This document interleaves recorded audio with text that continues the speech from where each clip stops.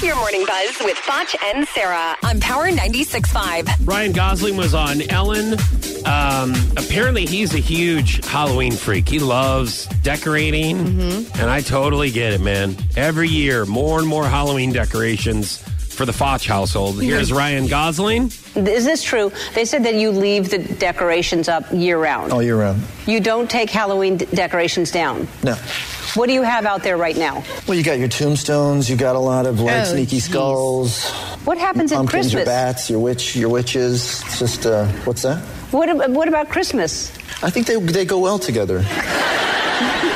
Okay, so on a side note, he was, of course, promoting his new movie, First Man. Yes. About the Man on the Moon. Yes. That was in third place. It debuted in third place. Oh, that's got to sting. Because Venom was number one again. Was number one again. And then A Star is Born was number 2. Which I heard was super sad. I'm really surprised that didn't do better. Yeah, because we all want to know the story of the man on the moon, you know? We don't know what happens. We know the ending and everything. Yeah, we do. Yeah, I guess. So Hugh Hefner's silk pajamas, his typewriter, which I know you would be really interested in, Foch, his captain's hat, Why would I because be you interested like in the old stuff. And plus, you what am I probably gonna- remember using them in school. I didn't. You'd know how to use it. A lot of us wouldn't, I- but you do. That was a little bit before my time.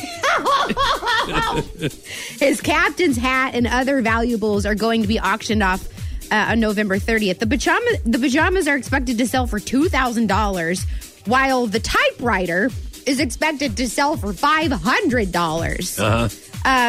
Because that's probably one of the only ones that are around anymore. You know? There's some. I mean, you go to garage sales and you find them.